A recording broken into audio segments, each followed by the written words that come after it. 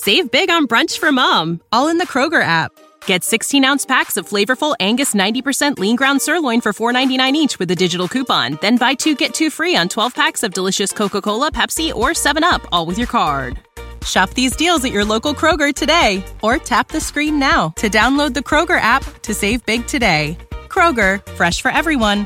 Prices and product availability subject to change. Restrictions apply. See site for details. I have a hard time with my identification. I have no birth certificate. I can't get married, can't get a marriage license. I can't leave the country. I can't go to college. That was Jackie Taylor talking about the very real adult consequences of being put into the Federal Witness Protection Program as a 7-year-old girl. Jackie's father was Clarence Crouch, a convicted killer and infamous member of the Hells Angels who turned and became a government informant. Jackie and her family have now been in witness protection for nearly 40 years. But in 2009, she had had enough. She created a hit podcast about her life called Relative Unknown in hopes of inspiring fundamental change to the witness protection program. I don't want to get famous. I just want to live in Billings, Montana, anonymously and lead my own life here. I just want to make some changes so that we can take care of these people that have nobody else to look out for them.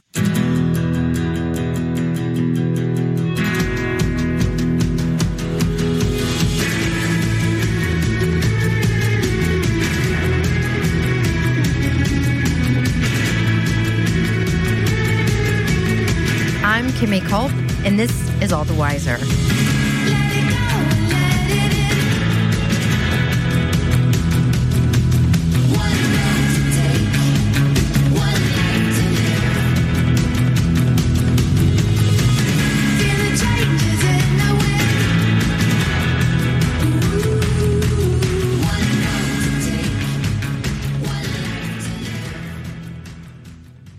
Hello and welcome to our brand new season of All the Wiser. I hope you have been enjoying your summer. I know I have. I've been to North Carolina and Idaho, where I went cliff jumping with my 14-year-old son. It wasn't pretty, but it happened and it's documented and it will not be on Instagram.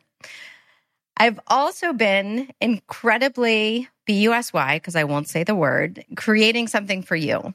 And the fun part is I'm doing it with my childhood best friend and positive psychology practitioner, Christy Peterson. In many caffeine-fueled meetings, we have been building a course designed for you. What I learned in season 1 and with the first 50 episodes, which is hysterical that that's considered a season. But what I learned from our guests and from our listeners is that people were deeply inspired. I also learned, and we heard stories on DMs and emails, that people were taking action based on their inspiration. I wanted to be a part of it. I wanted to engage more with our audience. I wanted to meet our listeners and really wanted to think about how this project can make the biggest impact possible. So that was the origin story of the business I have now created for you. We're launching a digital course, which is 6 live modules, or think of them as events, rooted in positive psychology. What I love is telling stories to connect with people and telling stories that motivate people. And what Christy loves is science-backed research. So this course is a marriage of those two things, to take these lessons of All the Wiser and bring them into your own lives. The course is called All the Happier. It's launching in October, and in the coming weeks, you're going to be hearing more about it, so stay tuned. Now back to today's episode. When you think about the Witness Protection Program, what's the first thing you think about? If you are anything like me, you probably learned about it from the movies. For me, it was the 1990 mafia epic Goodfellas. There was a young and handsome Ray Liotta, if you remember, and his character and their family went into witness protection. It was a cookie-cutter suburban life, lovely brick home, manicured lawn. And I remember thinking, like, this witness protection thing's kind of a good gig. That all changed when I spoke with Jackie Taylor, who paints a very different picture. Jackie, hello, and welcome to All the Wiser. Hello, Kimmy. Thank you so much for having me. I like to have our guests introduce themselves. I find they do a better job than I do. So how would you introduce yourself, Jackie? Well, I'm Jackie Taylor. I did a podcast called Relative Unknown about my crazy life and my father's crazy life. And currently I'm basically an advocate for children of WITSEC. And can you explain what WITSEC is? WITSEC is, I guess, a shortened version of the Witness Protection Program. What do you remember as your early childhood experience, the backdrop of your life in your childhood? What was that like? I had a really nice childhood, actually, for the first 7 years. I grew up in Cleveland, Ohio, and my mother was a nurse. My grandparents really took a hand in raising us. My father was a Hells Angel, and we hung out at the clubhouse and with other families, and that was my norm. I had a lot of uncles and a lot of cousins, and it was really family oriented, believe it or not. I really don't have any bad memories. There's things that I saw, and now in hindsight, of course, a lot of drugs back then, and they called it their medicine. And now that I look back on it, that wasn't normal. But to me, it was just, whatever, I'm going to go catch a grasshopper or something, while my father's doing cocaine right there. That was just normal to me. Yeah. And I know in my research that you do describe having a really nice childhood, a sweet childhood with memories of fishing and being surrounded by love. Also, as you said, your reality, all you knew was, to some extent, this extended family of what was at the time the world's most powerful motorcycle club that came with drugs and violence and all these things that you alluded to. So you really, really grew up kind of in these two different, a light and a shadow, if you will. Absolutely. Yep. And if you can bring to life, I know your parents were very different, but if you could paint a picture for us of, as a child, kind of how you experienced your father and your mother. I've heard you describe your dad, remembering the smell of cigarettes and always a knife. And so if you can, how do we get to know them in this moment as listeners of the story? My father really had a tumultuous childhood, bounced around from orphanage to orphanage, and then went back home to his mother. And she married a gentleman, and she was able to regain custody of my father. He had so many problems in the early years that he just was never able to fully straighten out. He was very, very gifted and intelligent. Unfortunately, he didn't finish school, and he never really received a formal education. He just kind of jumped into the biker world. First, he actually jumped into the pimping world and dealing drugs and stealing cars and motorcycles and whatnot. And after a stint in prison, he decided that he wanted to, get a motorcycle and start a club. Yeah. And I know your mom, as you said, was a nurse to some extent, for lack of a better description, a good girl, right? Perceived. She really was. Yeah. And he was involved with drugs and violence and jail. So it's been described as a very unlikely pairing that were your parents. You've alluded to the life of a criminal, and the Hells Angels at that time were very notorious and, to some extent, as I've learned, operated like a mob. And as a result of that, ATF and the government was investigating your father, and the ATF is circling, and your mom decides to sort of create this distance from the Hells Angels.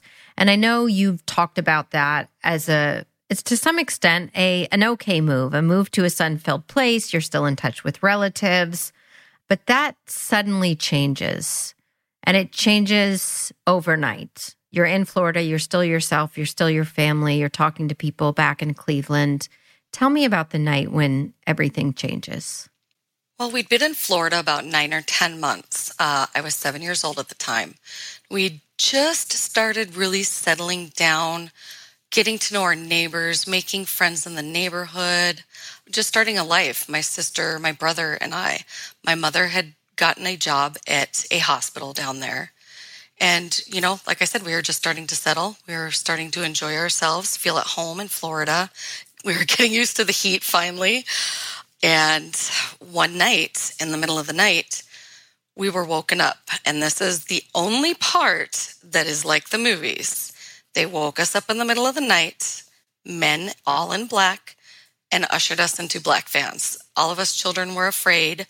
We were crying. My mother was just trying to be very reassuring. And I just remember she kept saying, it's okay, it's okay. And, we had no idea what was going on. We were just all of a sudden being woken up by these men. We didn't know if, we were being robbed, if we were in trouble, who they were. They weren't in uniform. So how were we supposed to know that they were law enforcement? We didn't. We were children. It was utter chaos, confusion, and it was all done in a matter of maybe a minute or two. I just remember going back and grabbing my teddy bear that I had won in kindergarten for selling the most magazines. And I named her after my best friend, Mindy. So I had to grab Mindy off of my bed. And we got into these black vans. And I guess we stopped at a hotel. I don't remember that. I remember changing vans at a convenience store. But my next memory is being in what we called, my sister and I, the dream house, but it was actually a government safe house for government witnesses that were being placed in witness protection. So that was very traumatic for the three of us children. We were 7, 5, and 2 at the time. And it's important for the listeners to know that this came as a result of your father. It was your mom and your brother and sister, but this came with your father coming to Florida. And then that night unfolded, as you just described, where you're ripped from your home and really given no opportunity to take anything, to say goodbye, any of your belongings, your clothes, anything, really. So the government safe house, what happens there and what do you remember about that? I just remember a very big house. There was different wings of this house where there were actually different families. There was a big swimming pool with rocks all around it. My sister and I would go out and play on the rocks. We'd get to swim. There were big sand piles in the backyard. My sister and I walked around a corner playing in sand piles, and there was an armed guard standing by the fence. So that was, it scared us. We didn't know if he was part of this place or who he was. So, naturally we ran in the house and said, oh, there's a guy with a big gun out there. And they said, it's okay. He's just protecting you. We did school during the day. One of our projects was we each had, my sister and I, my little brother wasn't writing yet. Of course, he was only 2. But my sister and I had to practice writing our new names over and over.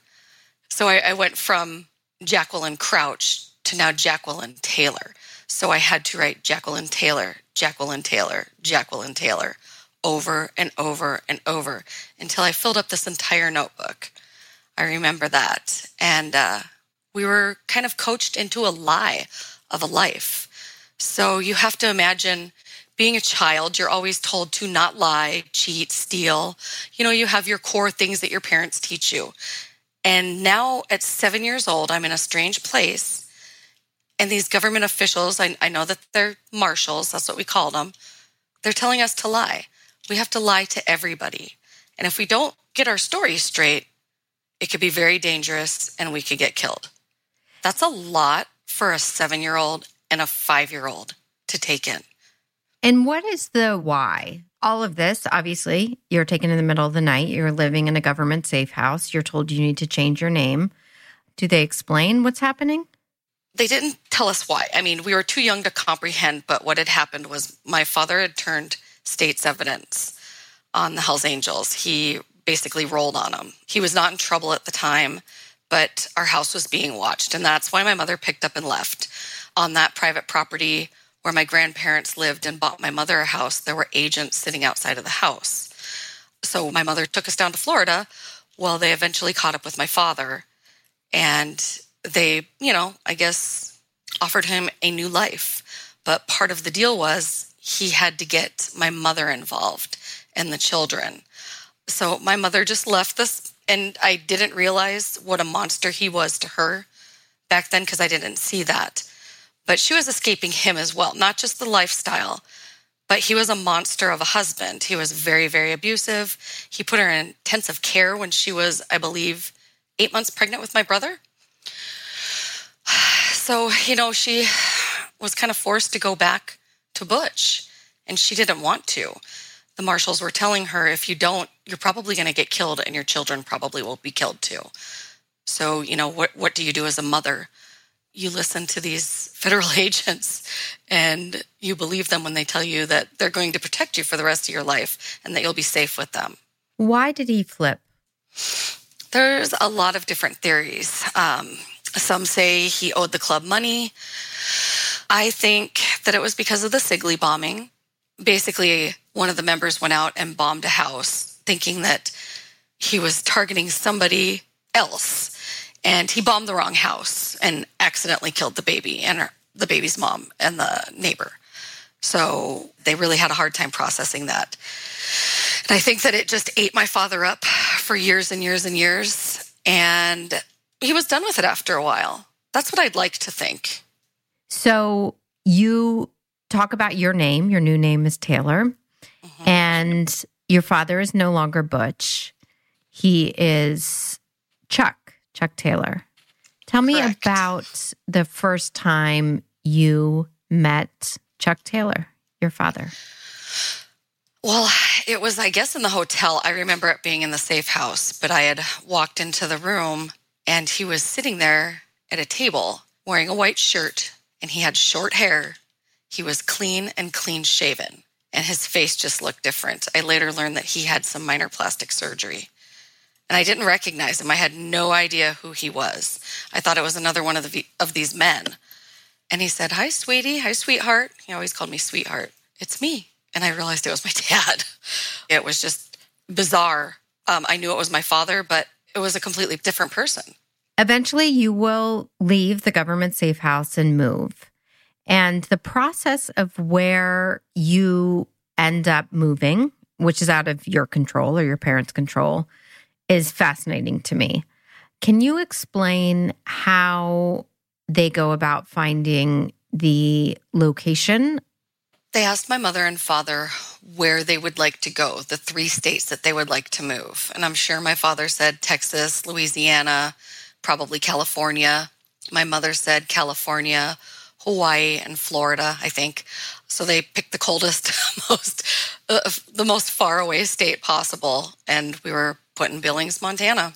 They do that because the people surrounding the person that they're trying to protect will know where they've always, oh, well, she always wanted to go to California, so we should look for her there. So that's, kind of the brain behind that. Put them in a place that they would never want to go. And that you would be drawn to, as you said, a place you have a connection to or a place, you have memories with and potentially people within the state that you know. So it's fascinating that they tee it up in that way to rule out anywhere you would want to go or that would feel comforting or like home. Right. So Billings, Montana, we know nobody. We knew nobody here. There is no organized crime there. So it's kind of a little metropolis in the middle of nowhere. It's kind of, we're surrounded by mountains. If you could see this place, you'd understand it's just barren. So you're now the Taylor family. And I think at this point, it's a good time for you to talk about how the media in Hollywood has portrayed witness protection. This idea of, and there's so many references, right? Mm-hmm. Of you're put into this beautiful suburban life with new identities. And how did the realities and the Hollywood portrayal measure up? It's completely glamorized in Hollywood. You get a new life, you get an envelope full of cash, passport, driver's license, new house, new car. You don't have to work. You get everything, at your beck and call. The marshals are taking care of you and checking on you. That is not how it is. We were put in, I'm no princess, first of all. I am perfectly good with staying in a Motel 6, as long as it's clean. I'm perfectly fine with Best Western Motel 6. I'm very frugal, so I do stay in those places. But the place that they put us was disgusting. It was a roach motel. I mean, for lack of a better term, it was awful. There were bugs. We were right next to the train tracks, which is no big deal, but it was horrible. It was right in the middle of downtown.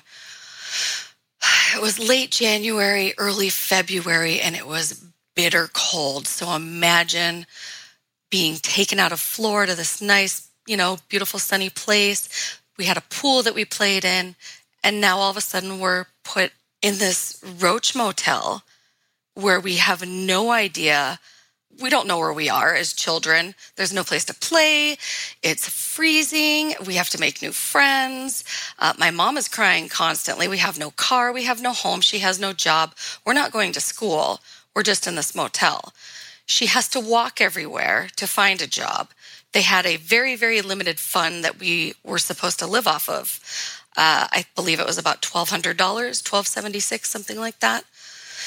But we had a lot of things that we had to do with that money. Food, clothes. We needed warmer clothing. So, that was huge. And I know that it was really, really stressful on my mom, but we eventually did find a cute little condo. She got a job. She did have problems with getting a job. All of her information didn't transfer properly to her new Social Security number. So I know the marshals had to pull some strings with that, actually. But that's really all they did. And I don't remember really ever seeing them again. We were just left here, and we weren't allowed to talk to my grandparents. We were never supposed to talk to anybody again that we knew. My father was testifying during this time. He did move with us to Billings, but he was going and testifying against the Hells Angels for about the next probably year, I would say. And then he actually went to trial himself and was convicted of voluntary manslaughter and sentenced to 10 to 40, I believe. And he went away to prison. So now my mom's left all by herself. She cannot tell anybody. She has nobody to vent to. She's trying to raise these 3 children by herself. No help from her. And her parents, my grandparents, really helped out as far as raising us financially, everything back in Ohio. And now my mom had to figure out how to do that on her own. She ended up breaking the code and calling her parents because she needed help. She needed her parents. We needed our grandparents back. So we started actually going and staying with our grandparents in Ohio for the summers. And the marshals never knew about that. So we were secretly doing that, but my mom absolutely had to. She needed a break, and I don't blame her for that. I'm really thankful for all that time that I got to spend with my grandparents again, because they were a very, very huge part of our lives. And when you're in Billings, you're now the Taylor family. You obviously have these sort of, as you said, secret getaways, hunkering down in your grandparents' house. But in Billings, which is where your life is, any family or kid moving to a new town, you have a story. People say, where are you from? Or what do your parents do? What are you told to say? Or what is that experience of your story being erased? If I remember right, I believe we were just told to say we just came from Florida. That's why we were tan. And that was it. We never lived in Ohio. We were also told that we needed to watch out for motorcycles.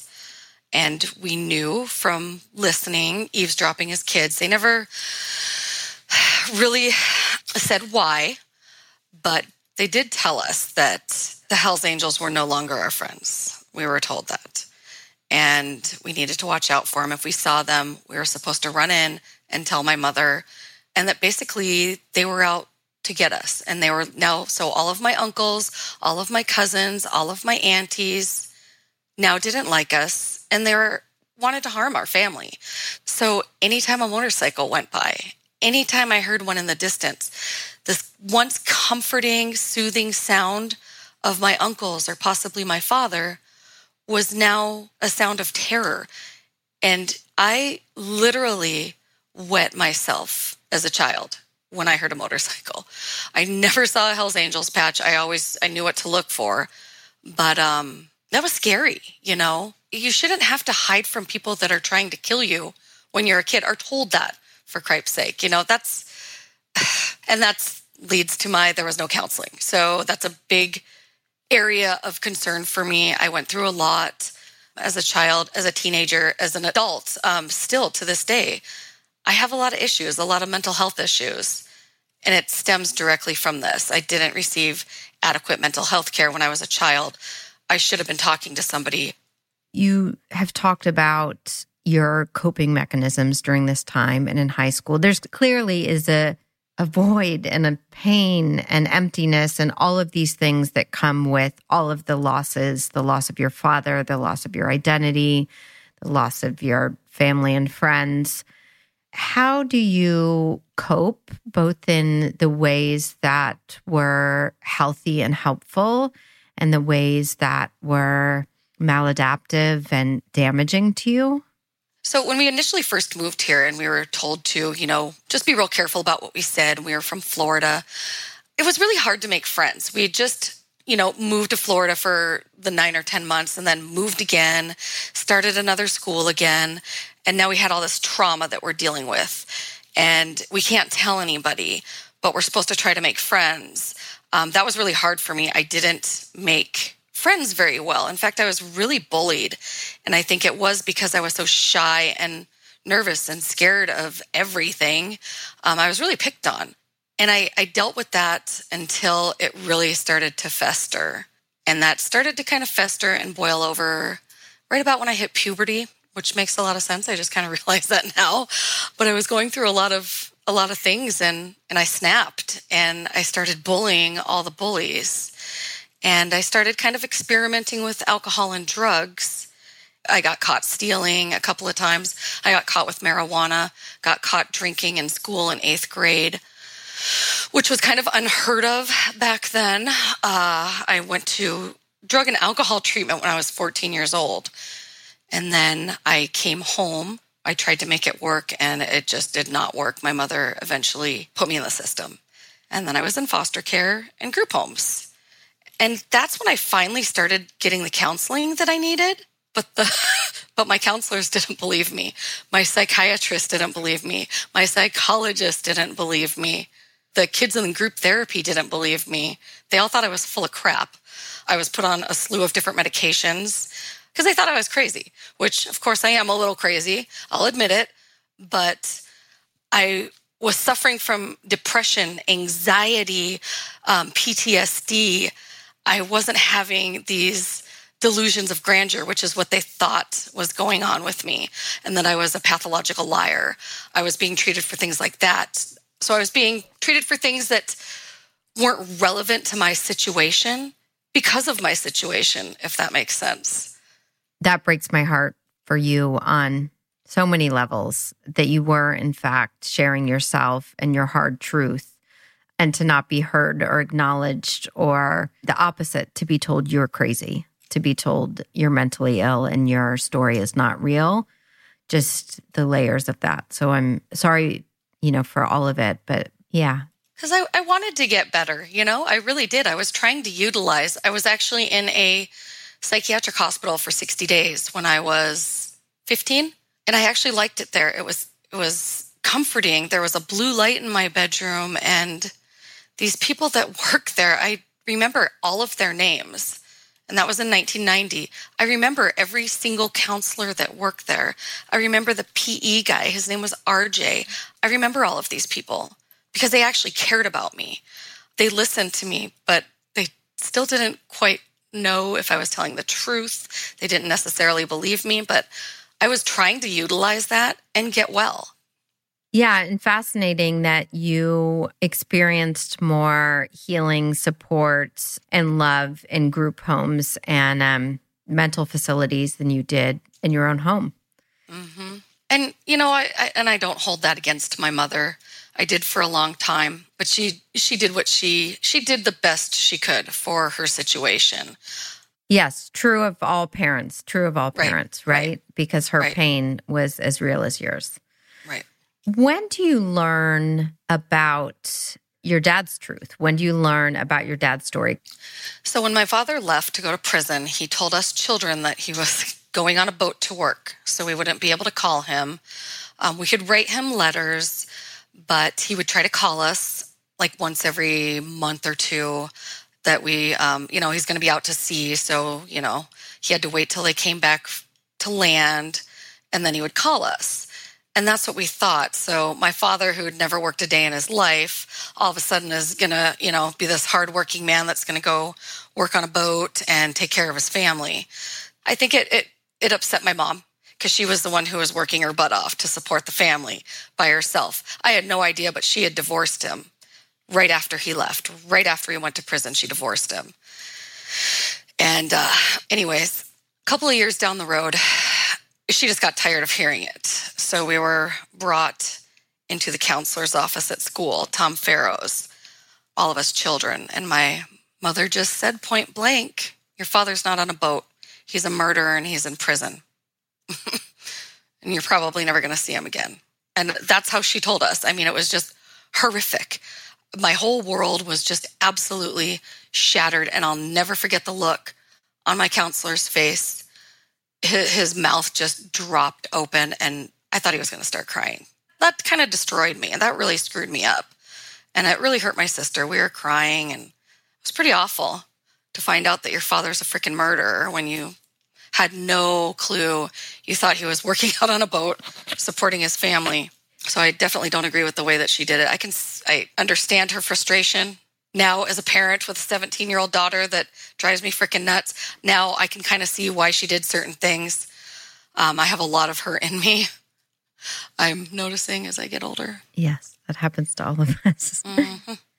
What are the types of crimes that your dad committed that you now know about in hindsight? Multiple rapes.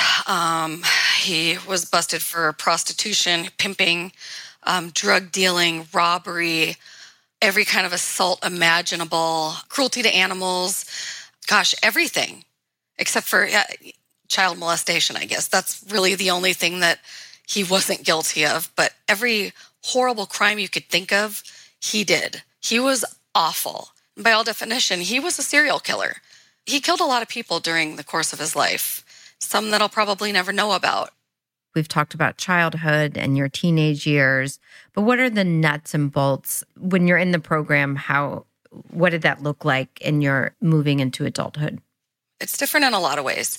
I have a hard time with my identification. So I have no birth certificate. I have no passport. I actually did, when I went public with this story in 2009, it was because out of frustration that I didn't have a birth certificate and my children's Medicaid got canceled.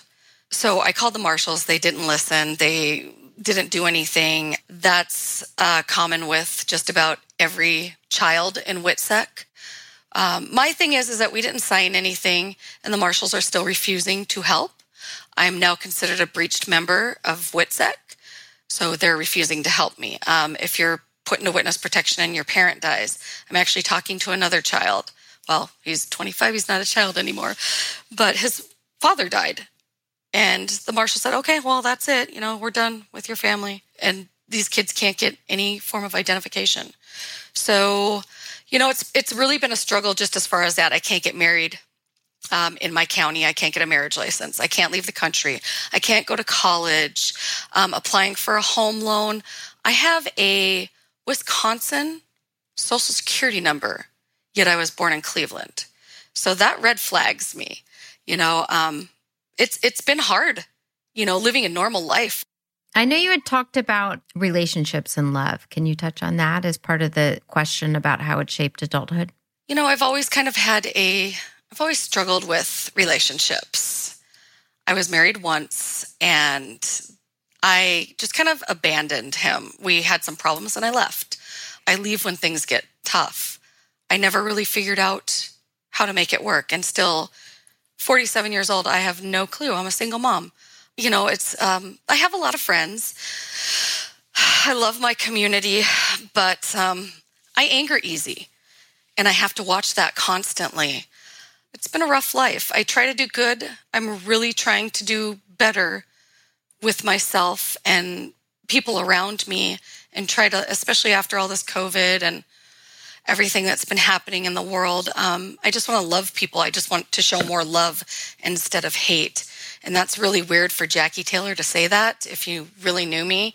But, I'm really trying to change as a human being now. Finally, I'm starting to grow up. It took a long time, though.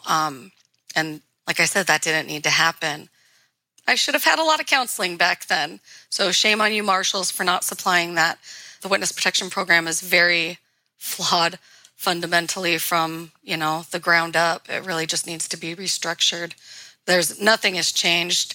I talk to people all the time that, we're just recently put in WITSEC and nothing's changed. And that's sad because I've been griping about this in the media for a long time, 12 years to be exact. And they're still not listening and they're still not making changes for us. And when you say if people really knew me, do you mean the anger and the hurt?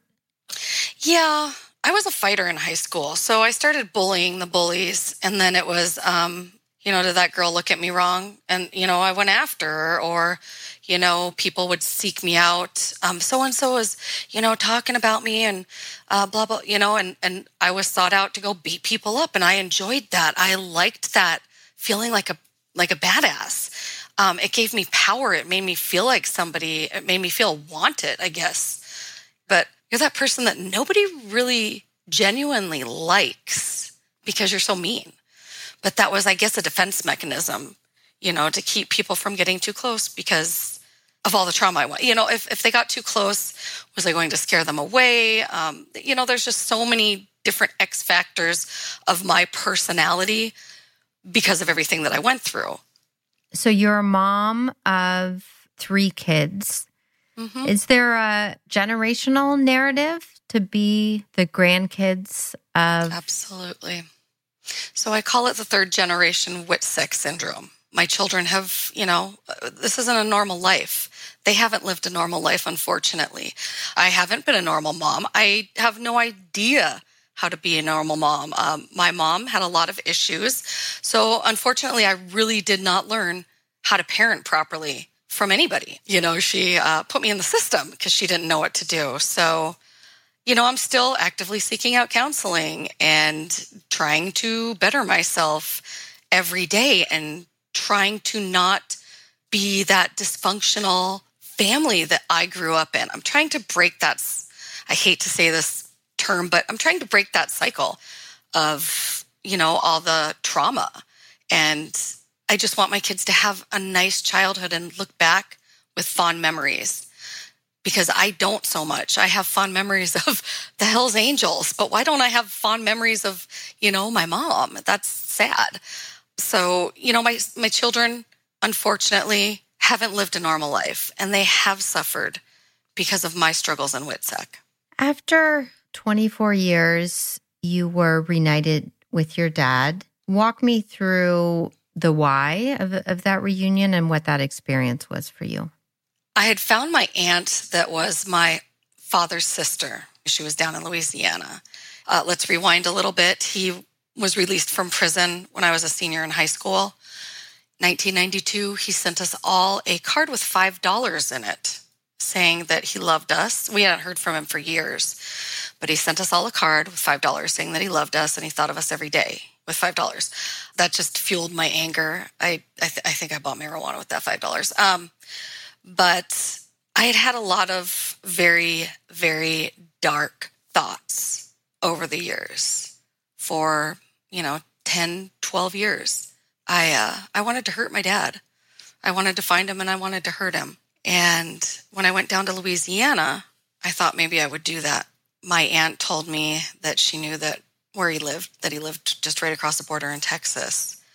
And I wanted to go over there and do some bad stuff. And she went with me, and he opened the door, and he was this little frail old man that was completely crippled, no teeth, and he looked so freaking happy to see me.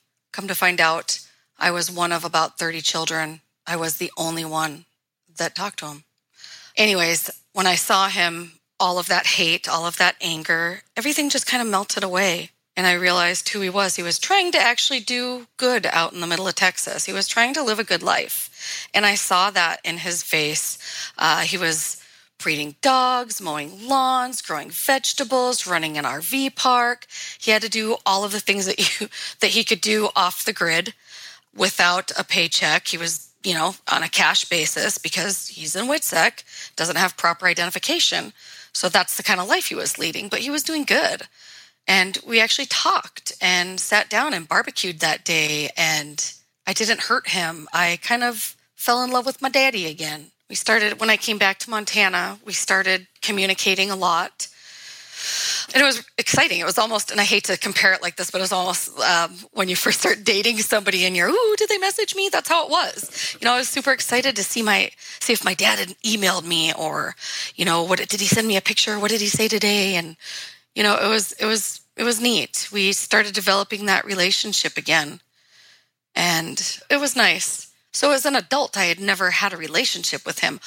My mother never remarried, so I didn't have any sort of dad ever, any father figure in my life, except for the neighborhood dads that I'd just kind of adopt as my, neighborhood dad. And that's kind of what we had to do in our family. But it was nice. I got to know my dad again, finally.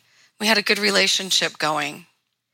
And at this point, he's on his third identity, which is post-prison, which is Paul Dome. Correct. At least his third identity that I know of, yeah. And years later, you're back in Florida, which I know still today is a place that you hold dear. When we first spoke, you were vacationing there with your son. And you get a call in Florida. Who calls you and what did they say? I got a call late, and it was my aunt. And I saw on the caller ID, and I didn't answer it. But I thought, well, what the heck is she calling me so late for? She's old. She goes to bed early. So they left a message, and I listened to it. And it was my Uncle Harry saying that, Jackie, you need to call us. Something's happened. So I called him back right away. And he said, Jackie, it looks like your dad's dead. And it looks like he might have killed his wife and his stepson. And I was everything that I did on that vacation, I barely remember that vacation because there is freaking trauma all over again. My world just got flipped upside down. I didn't know what to do. We talked a little bit, and then I came home, and I had to figure what I'm going to do with my kids because I know that I have to go down to Texas and take care of some business. I was really, really, really angry with him for doing that. Really angry. So I went down to Texas to take care of the other two. And what a just devastating, horrendous, phone call and final act for your relationship with your dad. I'm deeply saddened for you for that chapter, yet again, sadly. And eventually you get a phone call that he has left you a trunk. Walk me through the first time you saw the trunk, you opened it, if you can explain that next chapter of your story. So when I went down to Texas, I went down there to take care of my stepmother and my stepbrother. The guy at the funeral home said, well, what should we do with your father? And I said, put him in a box and throw him in the Red River. I don't care. He killed these people. I'm not here for him. I'm here for them. But I had to go talk to the sheriff. So I went and talked to David McKnight, and he told me that my dad had left me some stuff. This was a little bit premeditated. He had moved this big black trunk. So when I went to the sheriff's office, McKnight opened it up and said, I've been looking through this, and do you know who your father was? I said, yeah, I know exactly who my father was. He said, no, but do you have any clue who he really, really was? But anyways, I take the trunk to my aunt's house, and after they went to bed, I started going through it and pulling some stuff out, and I found his Hells Angels patches in there. And there were some pictures, but there was a lot of correspondence between him and the marshals and the ATF and the courts and Social Security, and him begging for help in the later stages of life. There was actually a letter from the marshals stating that they weren't sure what to do. And at that point, I kind of realized that, he was getting denied from everybody. And then the marshals are telling him, that's his last resort is, you guys got to help me. I'm trying to take care of my wife. I'm trying to take care of my stepson. My stepson's dying of brain cancer. My wife is terminally ill as well. And I'm in bad shape. I need help here. My hospice nurses aren't doing their job. But I'm in pain. I can't do this by myself. I need help. These men and women, these criminals are put out. They're just put out. They're not checked on. They're not monitored. Why wasn't my father being watched? I mean, screw his health for a second and all of that. But why wasn't he being watched? He's Clarence Crouch. And he's definitely no angel. They should have been watching him. I don't know. It doesn't make any sense to me. But I realized that he tried so hard. The marshals failed him. The government failed him. They made him promises. He wasn't looking for money. He was just looking for help for his health so that he could take care of his wife and stepson. And I think that he was just frustrated with the whole situation. They were, in bad shape. He was in bad shape. Nobody gave a rat's ass. So what else was there left to do for him? And being a person that struggled with, suicidal thoughts my entire life, I get where his head was. I really do. I don't think that it was out of malice. I don't think there was any anger involved. I think he was frustrated, and he'd had it. He'd had it with this life. That makes a lot of sense to me, right? And a very empathetic lens and point of view that you were able to process and thinking about it that way with some compassion and empathy. But that made me think of, everybody else. Like, what are these other people going through? This shouldn't happen. I believe it could have been prevented if he had been listened to, if he would have gotten the help that he needed, if he would have been watched. For cripe's sake, you can't leave Clarence Crouch out in the middle of Texas and expect him to lead a productive life and a clean life. I feel bad for what he had to go through in his final stages of life. A lot of people would hear that and say, well, he flipped on the club, he did this, he was a rapist, he was a murderer. But I still have that soft spot for my father and the way that he legitimately, from 1994, is I think the year that he got married, to 2006, lived a good life. He was doing good. So, it just lit a fire up under me all over again. And I, am bound and determined to make changes within WITSEC. They're still not responding, so I'm just getting louder. I'm using more public forums, my podcast, newspapers, magazines, TV, radio, any way that I can spread the word. But I don't want this to happen again. It's not right. We are funding the marshals. We have no idea how much of our tax money is actually going into this witness security program. And there's been no congressional oversight since 1984. Why? I want to talk about healing and the ways in which you've been able to heal from everything that you have been through. And part of your relationship with your dad, I was leaving the trunk, and I want to talk about your experience of reading. He did, as you talked about earlier, leave a manuscript, which was titled Hate and Discontent. But there was a lot of mystery about your father growing up, and I just am interested in that experience of experiencing his life through the manuscript and the other things that were in the trunk. So can you share with us what was in there and your experience of going into your father's world through those items, those belongings, those words? I haven't, honestly. Hate and Discontent is so huge. He wrote it in prison with the smallest font possible, with a prison typewriter. And it's, I believe, like 640-something pages long. It's huge, but I think I've read about 15 pages. That's all I could muster. It's fascinating, but it's hard for me to detach myself and to read about all these horrible things that he did to women and to animals and to people. And it's very hard for me to read that about my father, if that makes any sense. But I did kind of delve into his world through photographs and other writings that he did and stories and calling people and talking to people. And it's crazy how well I've gotten to know my father through his death. And that's so sad. But I really have, and I feel closer to my father now than I ever have. Well, your podcast, Relative Unknown, is very successful, and it is you narrating your life story and your father's life story.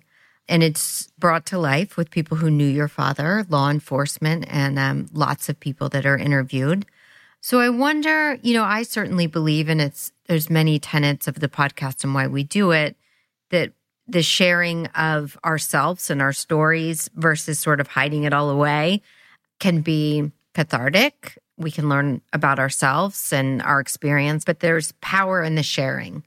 And so in creating that and narrating the story of your father, and this is a nice segue to what works for you in healing everything you've been through. I'm curious if you've found healing and speaking so openly and candidly, and the other ways in which is helpful to you as you recover from what has been a lot of clearly very traumatic, difficult, and painful chapters. That's a very interesting question. And surprisingly enough, it has not been cathartic to me. Talking about all this isn't. It's reliving things, but I know I need to talk about it. But I talk about it a lot every day because I have a mission. So where I get healing and comfort from is knowing that by sticking to this mission, this is not what I wanted to do with my life. But I have to, because I am the voice of everybody else that is struggling in WITSEC right now. So that is huge and important to me. But I have this mission, and like I said, I'm just getting louder until I am heard, because I want this to eventually be over. So knowing that I'm doing this for the better of other people, that's where I get my healing. That's where I get my power. That's where I get my strength to go on. I've lived a very tumultuous life. I've lived a very traumatic life. And I can't believe that I've made it this far. Like I said, I struggle with my mental health. I struggle with thoughts of suicide almost daily. And that's okay. I can't help what I think, but I do know that there's ways out of that. But there's always a bird outside singing. There's always something beautiful outside. You just have to look up. You have to find that. I find strength and healing and happiness through helping other people. Everybody's a person. Everybody's got their struggles.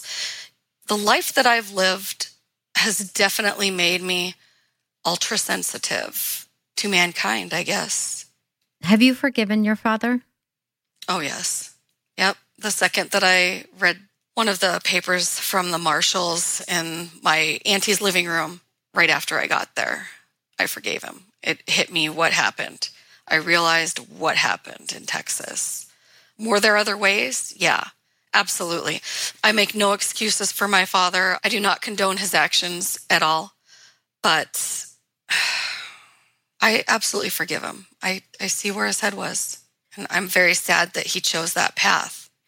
So yeah, I do forgive him. It was a horrible thing that he did, but I do forgive him. And what is your relationship with your mom today? I know she has stayed away from the sharing of her story on the podcast. Where do you lie with her and that relationship today? Me and my mother have a very strained relationship. I am all about mental health awareness, bettering myself, taking care of my mental health constantly, 24/7, whereas she is not about that. She was quick to put me in every institution she could, yet she never sought out treatment for herself. When we moved to Montana, she just dove right back into the church. And she didn't want to talk about anything. I needed answers. I want to know my past. I mean, I forgive her for that, but she doesn't want to talk about it, doesn't want to talk about anything. So I did this podcast because I'm trying to help these people. I'm trying to change WITSEC.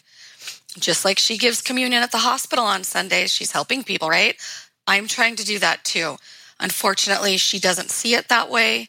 I don't want to get famous. I just want to live in Billings, Montana anonymously and lead my own life here. I don't want to do that. I just want to make some changes so that we can, take care of these people that have nobody else to look out for them. I am literally the only person that is trying to help these people, and there's thousands of these people. And my mother sees it as airing dirty laundry. You have said, woven throughout our conversation that you have a why in the sharing. The podcast and so much of the story is a story of, crime and a motorcycle gang. But that is not your why, a story of crime, but to change the system that you were brought up in. And as you said, there's been no reform or thought put into that system since 1996. I'm curious about how could it have worked? If you look back and say, had the system, had these tenets or had I had these things, it would have made sense for me and it would have supported me in the way that I needed and my family needed to be supported. So how could the program be changed in a way that it worked to, in fact, protect people, not just from the harm of people they may have testified again, but protect their families and themselves emotionally? Well, I'm primarily an advocate for children of witness protection, not so much the adults, unfortunately, but children that did not sign anything like myself. So my solution would be to form a special committee consisting of various psychiatric, psychological, and social experts, preferably all with PhDs, and along with experts in law enforcement. Each child and adult, all new, old, and future, current, whatever, all members, even breached members of security, I think they all need to have a proper intake and evaluation done. And people should be delegated for each individual. And especially children, once they turn 18, they should be given their own worker and, told their options. Do you want to go back to your old identity or do you want to keep this identity? You do want to go back to your old identity? Okay, I can help you with that. We definitely all need healthcare, mental health coverage, and proper identification. Those are the three things I advocate for. Mental health care, healthcare, identification. Three very, very simple things that need to be done. I'm just asking for our basic civil rights, not just for us, but for the rest of the United States of America. Because there's people like Butch Crouch living out there amongst you, and he's not being monitored. People need to know that. And, that leads to a whole nother aspect. Us children were put with this man. We were put with him. I would have rather have been put in foster care at that age than put with my mother and father. So these criminals are given their kids just because they flip on somebody.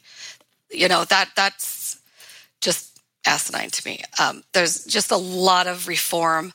But eventually I want to get up to Capitol Hill and testify in front of the Senate Judiciary Committee hearings, just like my father did, and, call for some reform. So there has to be some form of government oversight with the U.S. Marshals. The ATF, the FBI, they were all involved, but the U.S. Marshals head this, the Witness Protection Program. There has to be government oversight for the sake of the people on WITSEC, for the children, and like I said, general society too. Do you know approximately how many people are in the program today? Everywhere I look, there's a different number. One of the last numbers I saw was approximately 12,500. Every place that you look is going to say different. Like I said, it's all secrets. So last question, your intent and why is for reform, clearly, for the kids in WITSEC. Beyond that, to people who are listening to you as you share your story in the media and your podcast and this podcast, what do you hope they take away from your story? Or what do you hope they learn for people who are struggling in their own way? As you said, big trauma, little trauma. What do you hope they take away? There's always hope. There's always somebody that will listen. I'll listen. I answer every single message I get. I will never be that person that doesn't have time to answer a message, on Instagram. But, there's always somebody that wants to help, and you have to sometimes seek those people out. Life is beautiful. You just need to find your beauty, find what makes you happy. You got to find out what that is. Like I said in the podcast, every time somebody's light goes out in this world, it gets a little dimmer. Don't let your light go out. And that's really what I want people to take away from this. So, seek out help. Talk to people. Mental health doesn't have to be such a stigma anymore. Take care of your brain. If you're having bad thoughts, if people are telling you, if you got to listen to the people around you too. If they're telling you, why are you so angry all the time? Why, you're isolated. Listen to those people. When I start a new medication, I'll be on medication the rest of my life. I am not ashamed of that, nor will I ever.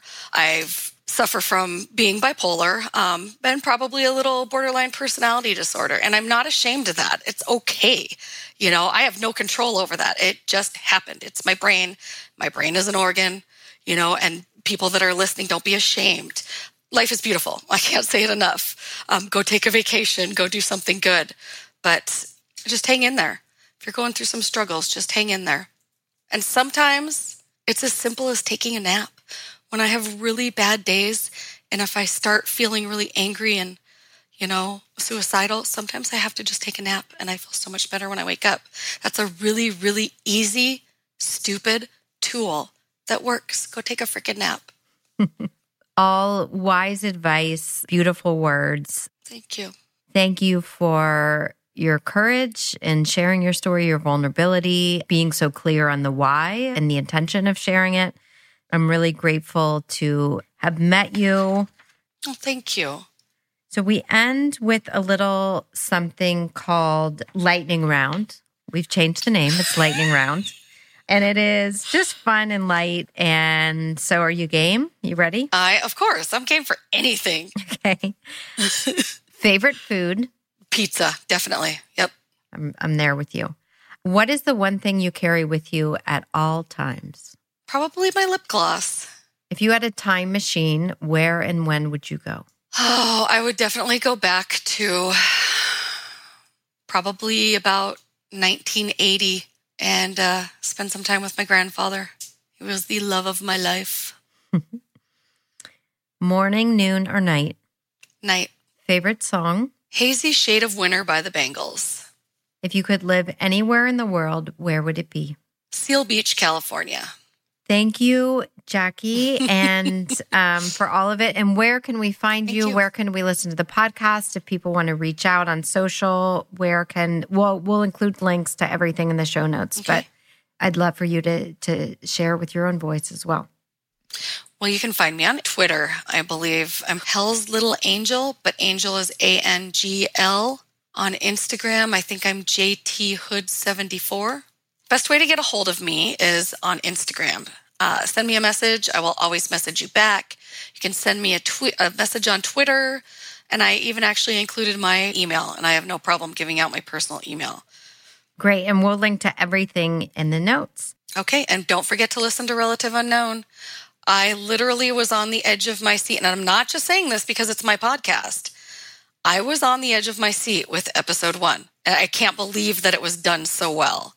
They just told me what to do, but it is amazing. All 10 episodes are just, whoa. I learned so much about myself and about Cleveland, and it's great. Listen to Relative Unknown. It's wonderful. It could not be better or more well-produced, and you're the narrator, and you did a stand-up A+ job. So thank you. Yeah, so we will, I'm sure lots of people will discover more about you and the podcast itself. And I want to give a shout out to All the Wiser friend, Zach Robidas, who... Oh, hi, Zach. Who made the introduction. He had you on his podcast and introduced us. So thank you, Zach. All right, Jackie, thank you again, and have a great day, and we'll be in touch soon. Okay, thank you so much, Kimmy. I so appreciate you inviting me to be on your show. This was amazing. As you know, All the Wiser is a one-for-one podcast. And what that means is for every episode we share, we donate $2,000 to a charity around the world. In season 1, we aired 50 stories and donated $100,000 to charity. And we decided we were having way too much fun to stop there. Today's charity is Healing Waters. All the Wiser is produced by Erica Gerard at Pod Pit Productions. Our sound engineer is Kelly Kramerick, and our associate producer is Tara Daigle. Thank you for listening, and I can't wait to bring you some incredible stories we're working on in this new season of All the Wiser.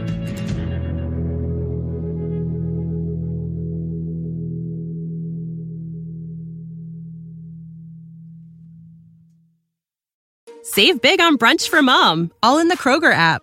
Get 16-ounce packs of flavorful Angus 90% lean ground sirloin for $4.99 each with a digital coupon. Then buy 2, get 2 free on 12 packs of delicious Coca-Cola, Pepsi, or 7-Up, all with your card. Shop these deals at your local Kroger today, or tap the screen now to download the Kroger app to save big today. Kroger, fresh for everyone. Prices and product availability subject to change. Restrictions apply. See site for details.